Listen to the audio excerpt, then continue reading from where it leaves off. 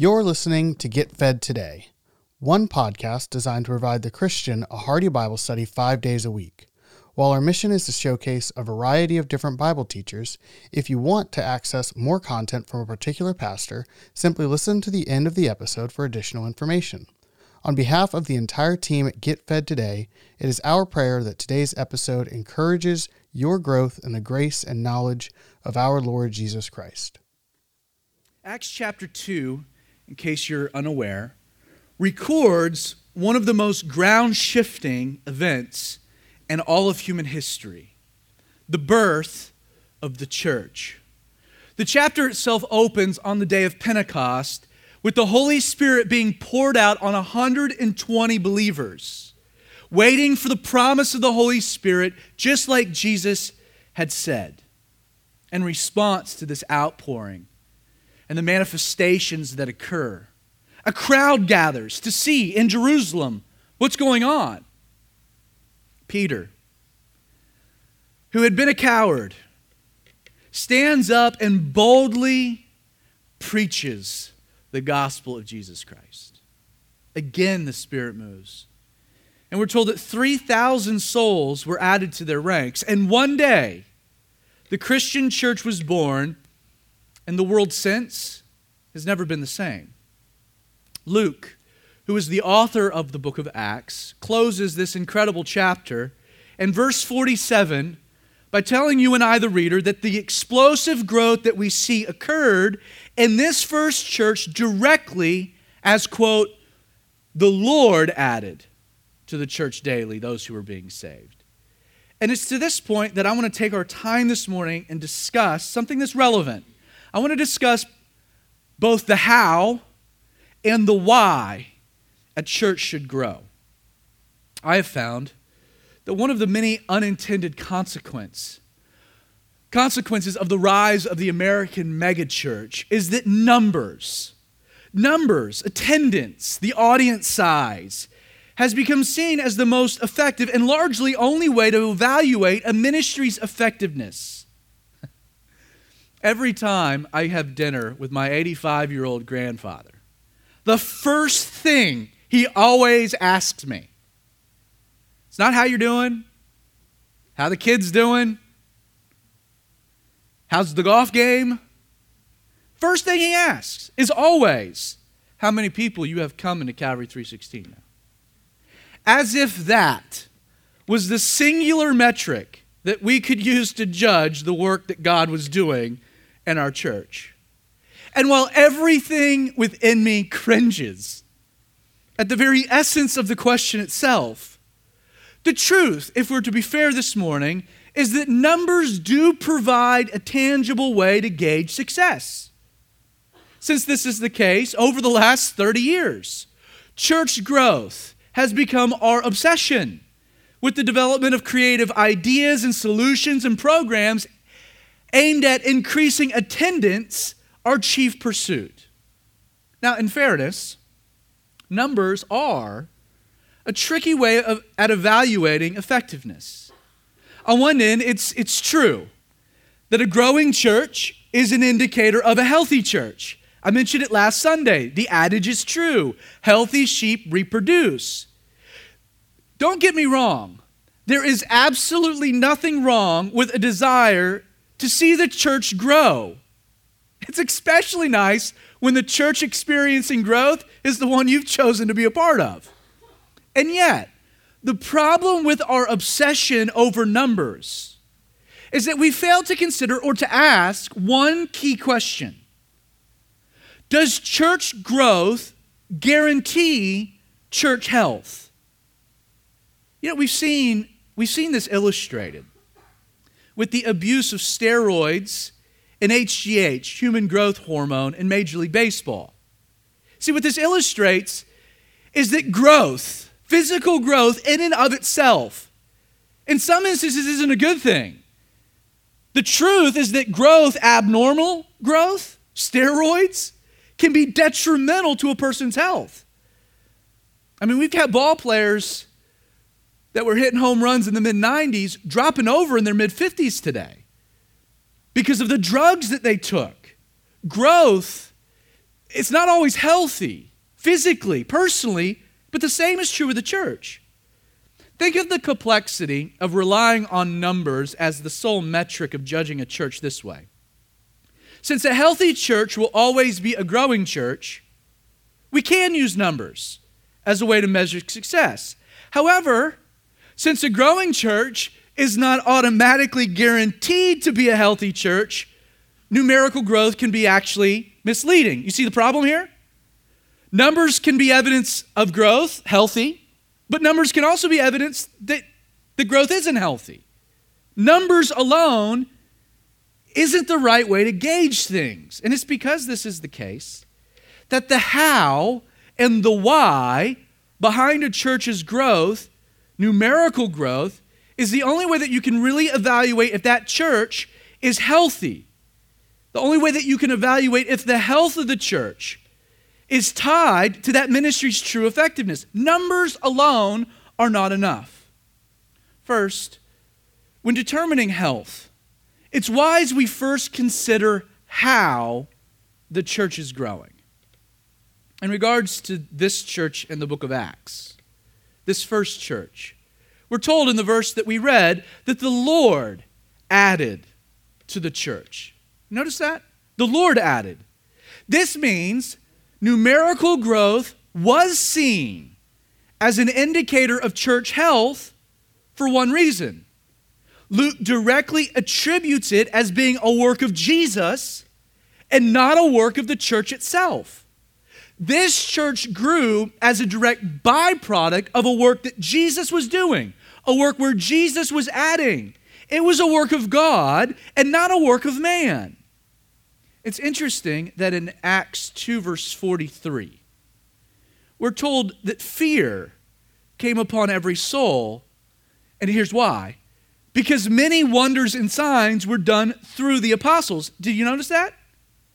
People recognized the power of this church did not reside in a program, a charismatic personality, or a growth strategy, but was completely and utterly supernatural. Look back. The work was happening how? Through the apostles. They were just a vessel. Understand, the church described in Acts 2 wasn't experiencing explosive growth because of a slick marketing campaign or some brilliant advertisement devised by a creative. Numerical growth instead could only be attributed to the activities of one man. Not Peter or John, but Jesus. And it's to this point I need to ask, do you, friend, want to be a part of a work of man's ingenuity or a work produced through God's direct supernatural involvement? You see, I'm of the opinion that if you can't directly cite the growth of your church to Jesus, then why be involved at all? It's a work of man. Such a perspective drives the decisions that we make here at this church, both the elders and I. Now, don't get me wrong. I'm not saying that there aren't instances, scenarios where a church can't advertise or send out mailers or lease billboards. There's nothing wrong with looking for creative ways to spread the word. But this should occur in moderation and with specific intention. Do you really want to be able to attribute the growth of your church to a billboard? You know, friend, our church was really struggling. We took every dime we had and we sunk it into those billboards, and man, the place just blew up. Not literally. I mean, we had people coming everywhere. That billboard, woo, it did the trick. I don't want to be a part of that. To say that it was a billboard that grew the church, as opposed to something supernatural. Like, it's kind of with intention that we're off the beaten path in an industrial park with very little signage. For people to find Calvary 316, it has to be Jesus. Seriously, think about how you got here. How did you get here? You saw our billboard? No. You might have Googled us, but we came up on like the 50th page, which means you were scrolling for a long time trying to find a church. See, there's something about the Lord doing it and trusting the Lord to do it. Let me ask you this. If you're like, well, Zach, I think there should be billboards. Okay, cool. How much of your tithe do you want to go to billboards? As opposed to like practical ministry. Because it comes from somewhere, right? For giggles, I was sitting in the line at the Taco Bell up here off 316. It was a line. They were slow. I was looking up at a billboard. It was a scrolling one. And there was a church that was advertising on it, which is fine. But one of the slots was blank. It had a phone number. And I thought, I'm kind of curious. So as I'm sitting there, I called the phone number. I said, hey, I'm interested in renting your billboard. What would it run me? $14,000 a year for one billboard on 316 is what it would run me. That's a lot of money to rent space on a billboard. Now, this church was growing. Why? Charismatic personality, awesome word. It was Jesus. Jesus was adding. And everyone could step back and say, wow, we're a part of something that transcends us, that's way beyond us. This is something Jesus is doing through us. And we're just hands and feet. We're just a mouthpiece. Aside from the how the church is growing, which is important when determining health, we should also consider why a church is growing. The how is important. It's Jesus or nothing. But we should also consider the why. Now, from my perspective, one of the biggest issues I have with the entire idea that numerical growth should be the primary metric for judging a church's success is the brutal reality that there are many churches with suspect methodology, theology, or leadership that grow to reach enormous numbers. Like if we just factor numbers, then you know who the most successful, biblically based, Jesus-filled pastor in America is? Joel Osteen. See, Lakewood boasts about 43,000 members. I think that number is going to probably drop after his shenanigans this past week. North Point, Andy Stanley, 30,000. World Changers, Creflo Dollars, 15. Until Rob Bell was fired from his church, Mars Hill, over his book, Love Wins, this church in Michigan had 10,000 members with a heretic serving as their pastor. See, that's a problem, right? Big numbers, we want to say big success. Even to his death, Eddie Long drew a crowd. Here's my point. When trying to wade through the complexities of evaluating church by the numbers, we would be wise to consider this important question. With whom are the membership rolls increasing?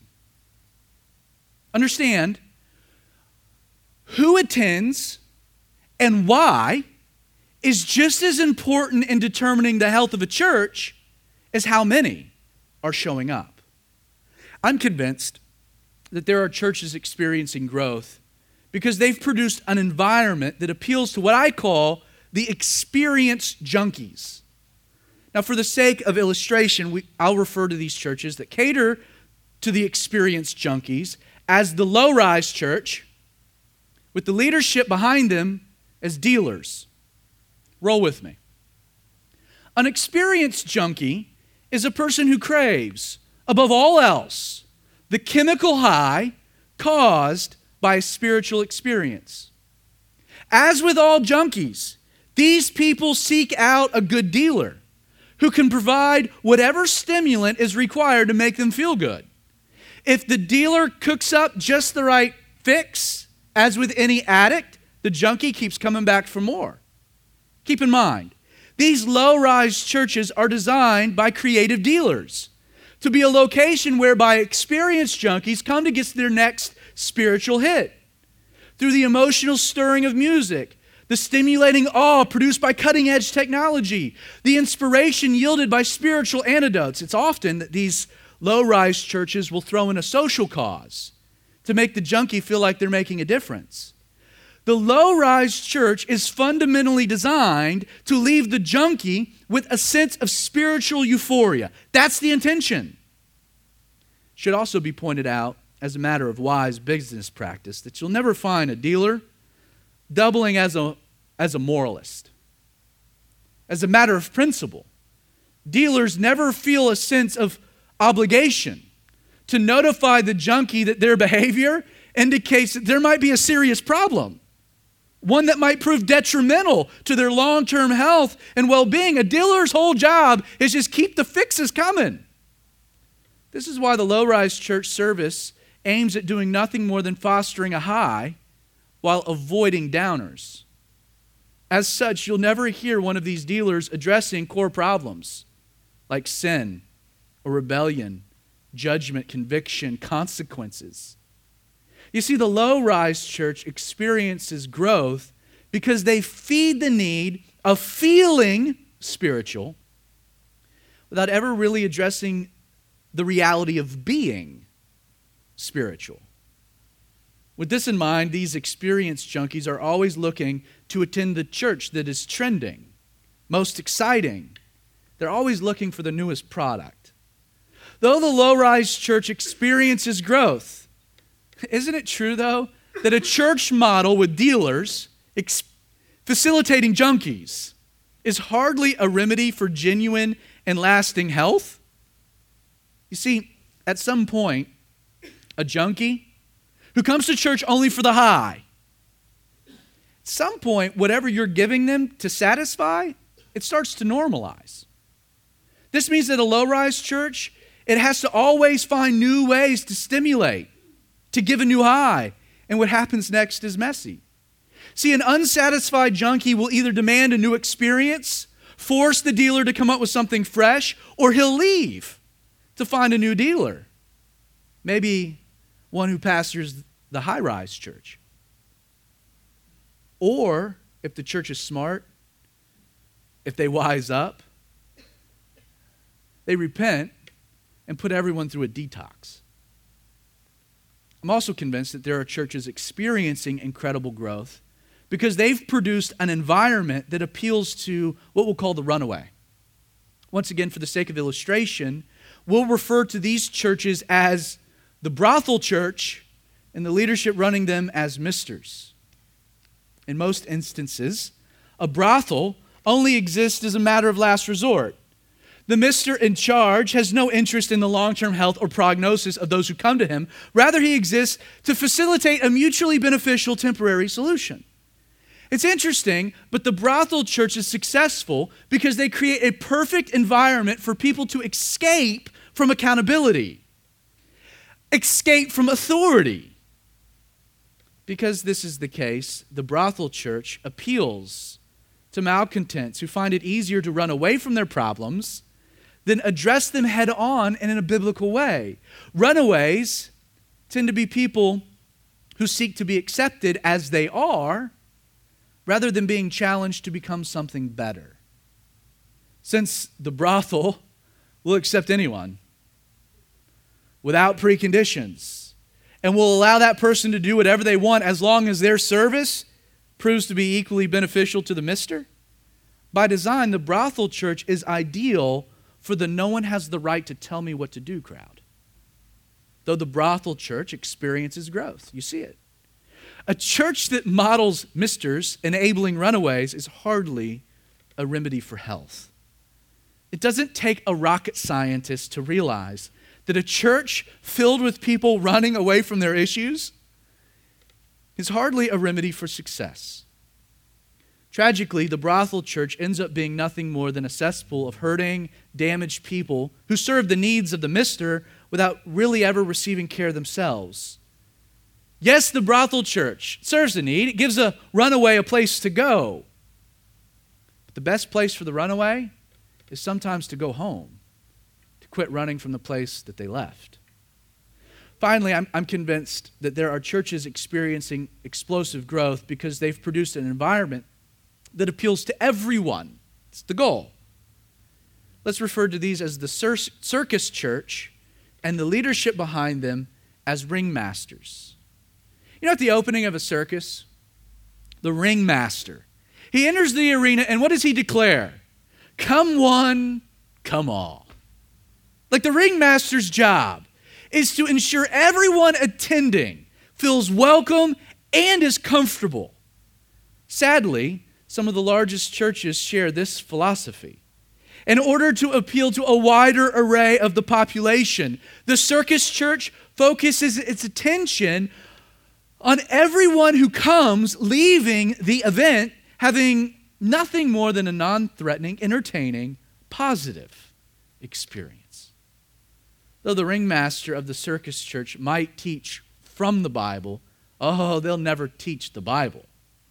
As a matter of practicality, the ringmaster will refrain from addressing doctrinal issues in the fear of becoming divisive or accused of intolerance. He'll intentionally minimize the moral stances of Scripture out of fear of offending the audience, emphasizing instead universal antidotes like love and peace, personal improvement. You can get behind that. In the circus church, the two-dimensional perspective of absolute truth is replaced with a Unitarian kaleidoscope of being non-judgmental, making the circus church the perfect location for the Jesus loves me just the way that I am crowd. He does, but he doesn't want to leave you the way that you are. This is why the circus church refrains from taking any type of foundational moral stands in the hopes of creating an umbrella large enough for everyone to congregate comfortably. Though the circus church experiences probably the largest growth of all, a church model that has a ringmaster attempting to appeal to everyone is hardly a remedy for health. Understand that this Unitarian message of the ringmaster, it attracts an interesting mixture of people. The circus church will attract children who would rather fill their mouths with cotton candy than ever grow up.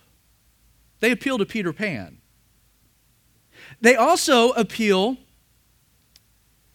to unbelievers who desire a religious experience without religious conviction. Though the circus church will always reject the initial notion that they attract a spiritually immature, I've actually heard these churches, as I mentioned last Sunday, boast about how many unbelievers are attracted to the service on Sunday, as if that should be something to boast about. For the ringmaster, it's a badge of honor that non-Christians feel comfortable within the walls of their circus church. You see, while the low-rise church, the brothel church, and the circus church draw a crowd, and I didn't name names. I could give you examples of all of them. Though they draw a crowd, big crowds, the why they draw a crowd indicates that these churches are far from healthy. It's a how and a why dynamic. And yet, what we find in Acts stands in direct contrast, doesn't it? Not only was this church growing numerically, but we know the growth that was happening was evidence of health. The how and the why aligned. Look back. Luke is crystal clear that the Lord added to the church the how, those who were being saved, the why. You see, the church in Acts was not a low rise where junkies came for a spiritual high, or a brothel where people could run away from their issues, nor was this church a circus tent open for everyone to come and feel welcome and comfortable. No, instead, the church in Acts, here in Acts 2, was a place where those who were being saved could come and grow in their relationship with Jesus. That's why Jesus was adding those who were being saved outside of the church to the church, so that they could develop. And how did this church accomplish this heavy aim? Look at verse 42. We're told they continued steadfastly in the apostles' doctrine and fellowship and the breaking of bread and in prayers.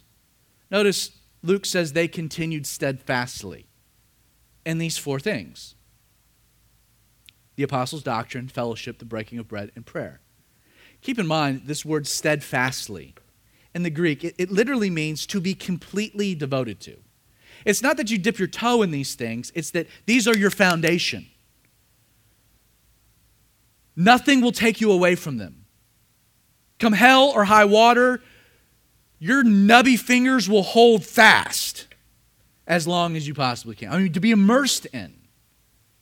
With the time that we have remaining, because we've addressed the how and the why being important, but for us to grow, for Jesus to do it, we need to look at why he was doing it here so we can replicate it, right?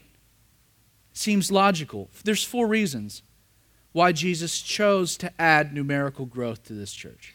And 4 reasons why he'll do the same here. First, they continued steadfastly in the apostles' doctrine.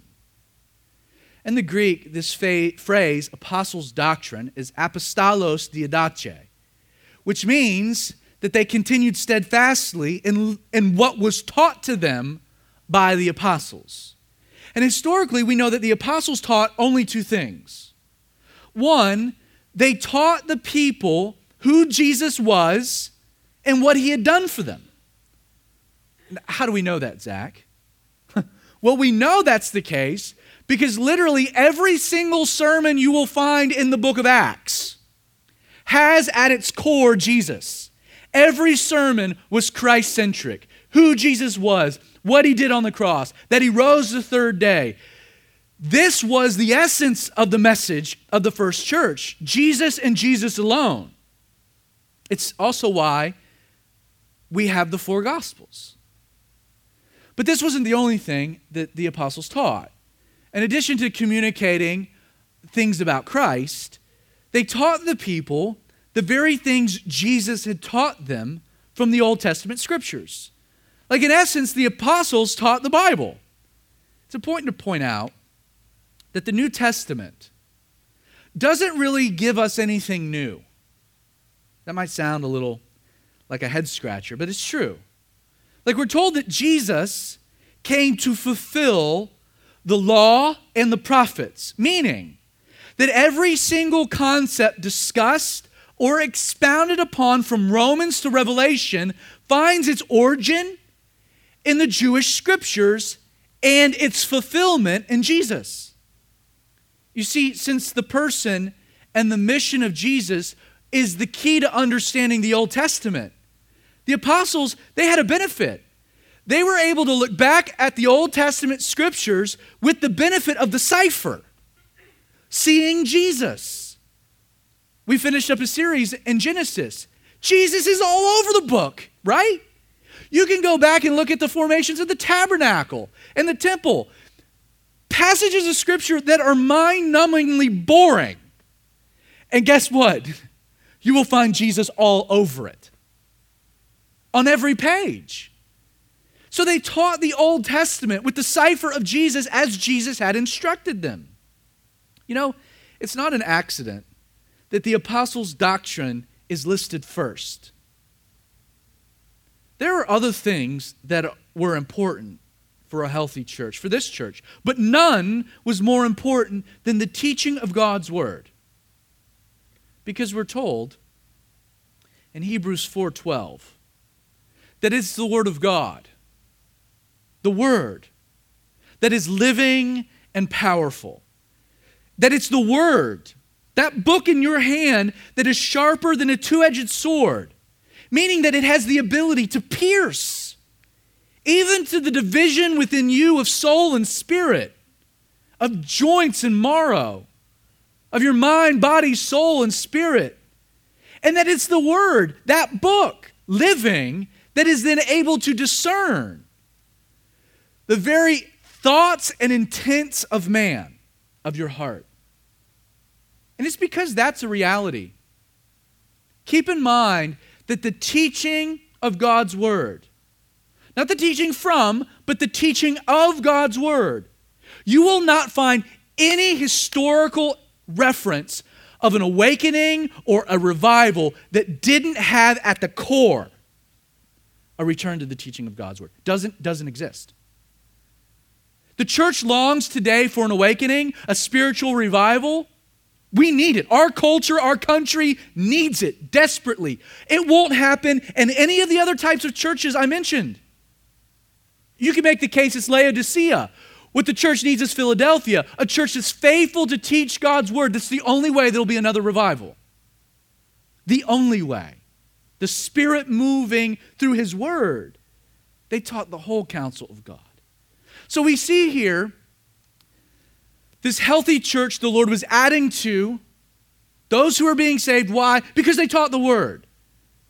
Jesus knew that the church was a place where people who were being saved could come and be taught. Secondly, we're told that they continued steadfastly in fellowship. Once again, in the Greek, this word translated fellowship is koinonia. This word, it's a common word all throughout the New Testament. But what's interesting is this is the very first time that you find the word in the Bible. It's all over the New Testament, but this is the first mention. It should also be pointed out that koinonia is one of the most difficult words to translate from Greek to English. There's really not a good English representation of this word. And fellowship might be the worst. The word is so complex that you can translate it as community, joint participation, oneness, community, togetherness, and on it goes. Think of koinonia as life sharing life with another person. The word speaks to the reality that the Christian experience was designed by Jesus to be shared and lived with others. These people being saved, what they needed? Two things. They needed to be taught God's word, and they needed other Christians to share life with. See, the early church found this to be essential for spiritual growth. So much so that they were continuously placing themselves under the encouraging influence of other like-minded believers. Now, in some ways, you could say that this church made it a priority to hang out with one another, which naturally will result in accountability and discipleship. And yet the word koinonia is much deeper than just that. It transcends spending time. It describes sharing life and a Christ-centered community connection with one another. It's not just having friends. It's having partners. People that you knew if you were to die, your family would be taken care of. Not by blood, but by something that runs deeper than blood, spirit. It's those connections. Realize this koinonia connection among believers is the second essential component for a healthy church. It directly follows the teaching of God's word. And think about it this way. If together we are all one body in Christ, but we're made up of separate individual parts, we have one of two options, right? Grow together or be a middle schooler. Face deformity. Middle schoolers are super awkward and have a hard time getting one foot in front of the other without falling down. You know why? Because there's parts of their body growing faster than the rest. It's why teenagers are dangerous. They're actual adult bodies with childlike brains. Literally. Childlike brains. Don't have the ability to judge risk and reward. We give them a car. That works. We have to grow together or we're deformed. This loner mentality that permeates the church today. As a matter of fact, it's why a lot of people like to go to big churches. Big church allows you to be anonymous. Allows you to go, to attend, and leave, and never really have to talk to anyone. And you know why we don't like talking to people? Because they're people. And they're messy. And I'm messy enough. Right? I mean, if we're being honest. It's just easier. I'm a train wreck. Why do I need to partner with another train wreck? That seems like that compounds our problems. But it doesn't. It does something interesting. You see, it's harder to attend this church and fly under the radar. See, koinonia is not presented in Scripture as a suggestion. I hope you know that. It's the second thing in the list. It's not a suggestion. It's a requirement. It's an essential component if you want to be healthy. So how do we develop a koinonia connection? First, the Bible presents koinonia as a manifestation of the Holy Spirit, working organically through the lives of just the normal connections of people. Artificial koinonia, trying to create it on your own, it's impossible. It's an illusion. Illusions, Michael. But let me explain how organic koinonia develops. This is how it happens. Okay, follow me. You come to church. You look around. This is going to be difficult. But I'm here. I don't know anyone. But I need to say hello to someone. So you go up and you introduce yourself. Nothing happens. Just friendly chat, a little bit of banter. You get a cup of coffee. You come for a few weeks. At some point in the process, you're starting to see the same people again. And you're starting to remember their names. You forgot the first 3 times, but you finally got it. It's stuck. And then you get daring. You're like, would you like to grab lunch afterwards? Would you like to go out to lunch? Or how about, coming over to our house for dinner? Why don't we set up a play date with the kids? Hey, I notice you're always watching a Falcons jersey. You want to come out? Come over to my house Monday night, football. We watch some football. You want to hang? Where you get to that point, you come to church, you start to make a connection, and then you decide to move the connection outside of the 4 walls of this building into the real world, into life. That's how you start to build koinonia. Now, if you're struggling to develop a meaningful connection, you're super introverted, I need to say this. You're never going to develop friendships if you're not willing to be friendly. I think Calvary 316 is one of the friendliest places around, probably to a fault. Like, leave me alone. Like, I just want to come and sit down. You got to talk to me. I think we're friendly. You're going to have a hard time coming and not having someone stick their hand in your face to say hello, say good morning. But if you just come late and then slip out early, and then you're like, those people are not friendly. Man, forget you. You never gave me a chance to even say hi. Like, don't blame other people. There comes a point you have to take some type of responsibility. Secondly, it's virtually impossible for you to see koinonia develop organically if you don't attend church regularly. Okay, I'm going to do some math here. Just a second. But I'm going to repeat this. It's impossible for you to see koinonia develop organically if you aren't willing to attend church regularly. Tom Rainier, whose field focuses on statistical research related to church growth, he made a really interesting observation. Let me read you a quote. He said, the number one reason for the decline in church attendance is that members attend less frequently than they did a few years ago. If the frequency of attendance changes, then attendance will respond accordingly. For example, if 200 members attend every week, the average attendance is obviously 200. But if 1/2 of those members miss 1 out of 4 weeks, the attendance drops 12.5% to only 175 people a Sunday. See, Rainier's study revealed that church attendance is in decline in America, not on account of a decrease in visitors, but because members attend less frequently. Like, he finishes up his example by saying this: while no members left this church and everyone was relatively active, attendance still declined because half the members changed their attendance behavior slightly. And we wonder why people struggle to plug into the church community. Here's the math. Consider if everyone that called Calvary 316 home came only once a month. Okay? Let's imagine that. Everyone, once a month, aside from me. You know, you'd only stand a 6% chance to even see the same people every week.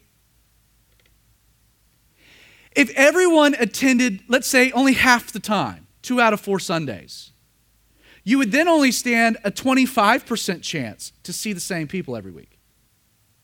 If, let's say, we got crazy and everyone attended 3 out of 4 Sundays, that's pretty dedicated.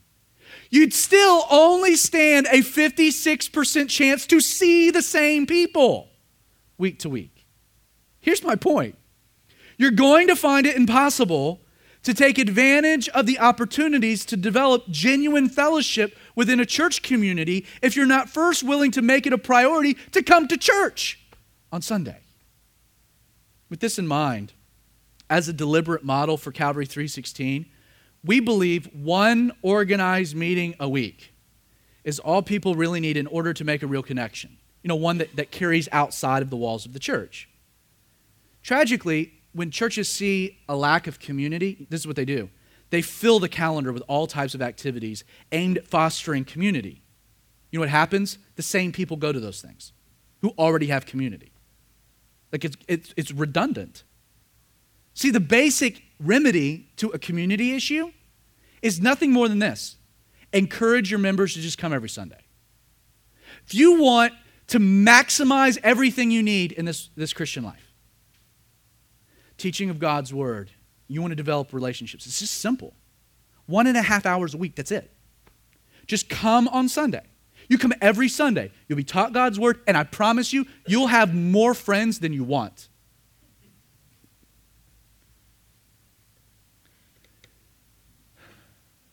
Organic koinonia. That's what we desire. Now, some people have struggles making that friend, moving beyond, which is why everything else we do aside from Sunday morning is designed to help you make relationships. It's all relational.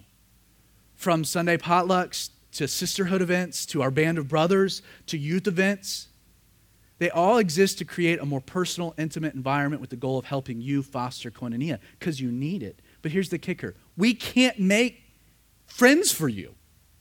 Like, we can give you opportunities, but until this is something you see that you need and are willing to take a step out to develop, it'll never happen. Thirdly, and I'm running out of time, we're told that they continued steadfastly in the breaking of bread. What does that mean? This phrase, the breaking of bread, it's in the emphatic tense, which means that Luke here, he's describing something that's deeper than just sharing a meal with one another, which, by the way, I think to be a wonderful way to develop organic koinonia. Break bread with someone. Enjoy the time. And yet, what Luke is describing with this phrase, the breaking of bread, it would seem that the church here made it a priority when they gathered together corporately to remember what Jesus had done for them on the cross by partaking of the elements whenever they gathered. You see, this is why at Calvary 316, aside from teaching the Bible and encouraging koinonia, it's important to us that we have the table available every Sunday morning. And here's why.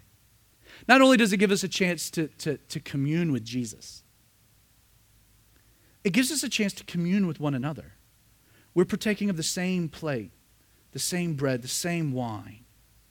And it's in that illustration, that picture, that we're reminded that we all have one commonality that transcends all of our differences.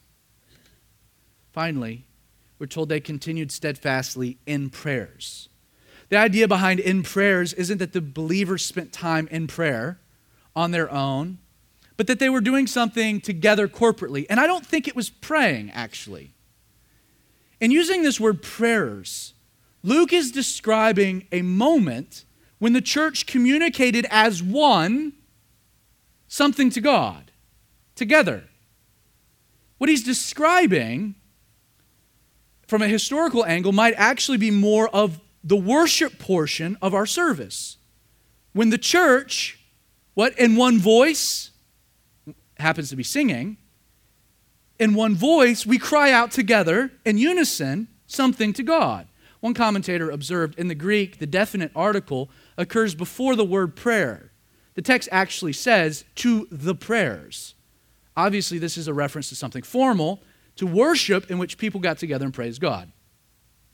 4 things: apostles' doctrine, fellowship, cell phones, just kidding. The apostles' doctrine, fellowship, breaking of bread, prayer. In conclusion, make no bones about it. I want you to know this. It is the longing of my heart to see Calvary 316 grow. And I believe it's going to happen. I really do. I've seen it. I'm seeing it. But I do want you to know this, and I can speak for the elders. It's more important that we see Calvary 316 grow the right way.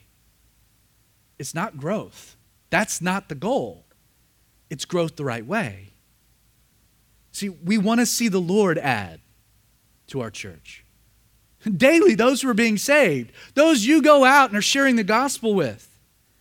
But we understand that in order for this to happen in a healthy way, it's something Jesus must accomplish. So instead of trying to make it happen, our focus is the why. It should happen. The church described in Acts 2 grew because they had created an environment that Jesus wanted to add to. This church didn't care about numbers. They were committed to continuing steadfastly in these 4 things, knowing that such a place, Jesus would add those who were being saved. It's a matter of reality that since we teach God's word faithfully,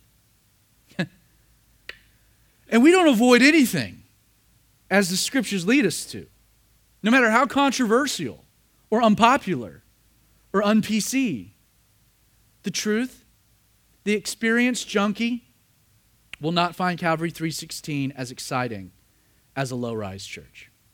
It's the truth that since we find it essential that people deal with their issues rather than run away from their problems, our church will not be as accepting as the brothel church. It's a fact that since we spend our time equipping believers, not everyone will find us as entertaining as the circus church. And if these realities hinder the speed in which we grow, so be it. It doesn't matter. My job is to be found faithful. Well done, good and faithful servant. Got nothing to do with how many people go to my church. That might be how my grandfather evaluates things. It's not how my heavenly Father does. It's our people growing, people being fed. Are these things part of our foundation? But that said, I do believe with all of my heart that Jesus will add to our church if we're found faithful to continue steadfastly in the teaching of God's word, open to the Spirit-developing organic koinonia, willing to gather to his table, to worship God in spirit and truth. Never forget the how and the why. They're important if a church is to grow and remain healthy. The Lord added to the church daily those who were being saved. So, Father, Lord, we just want to let that thought. Thank you for listening to Get Fed Today. Today's sermon comes from Pastor Zach Adams. If you enjoyed the message, you can access more of Pastor Zach's teaching ministry by visiting zachadams.org.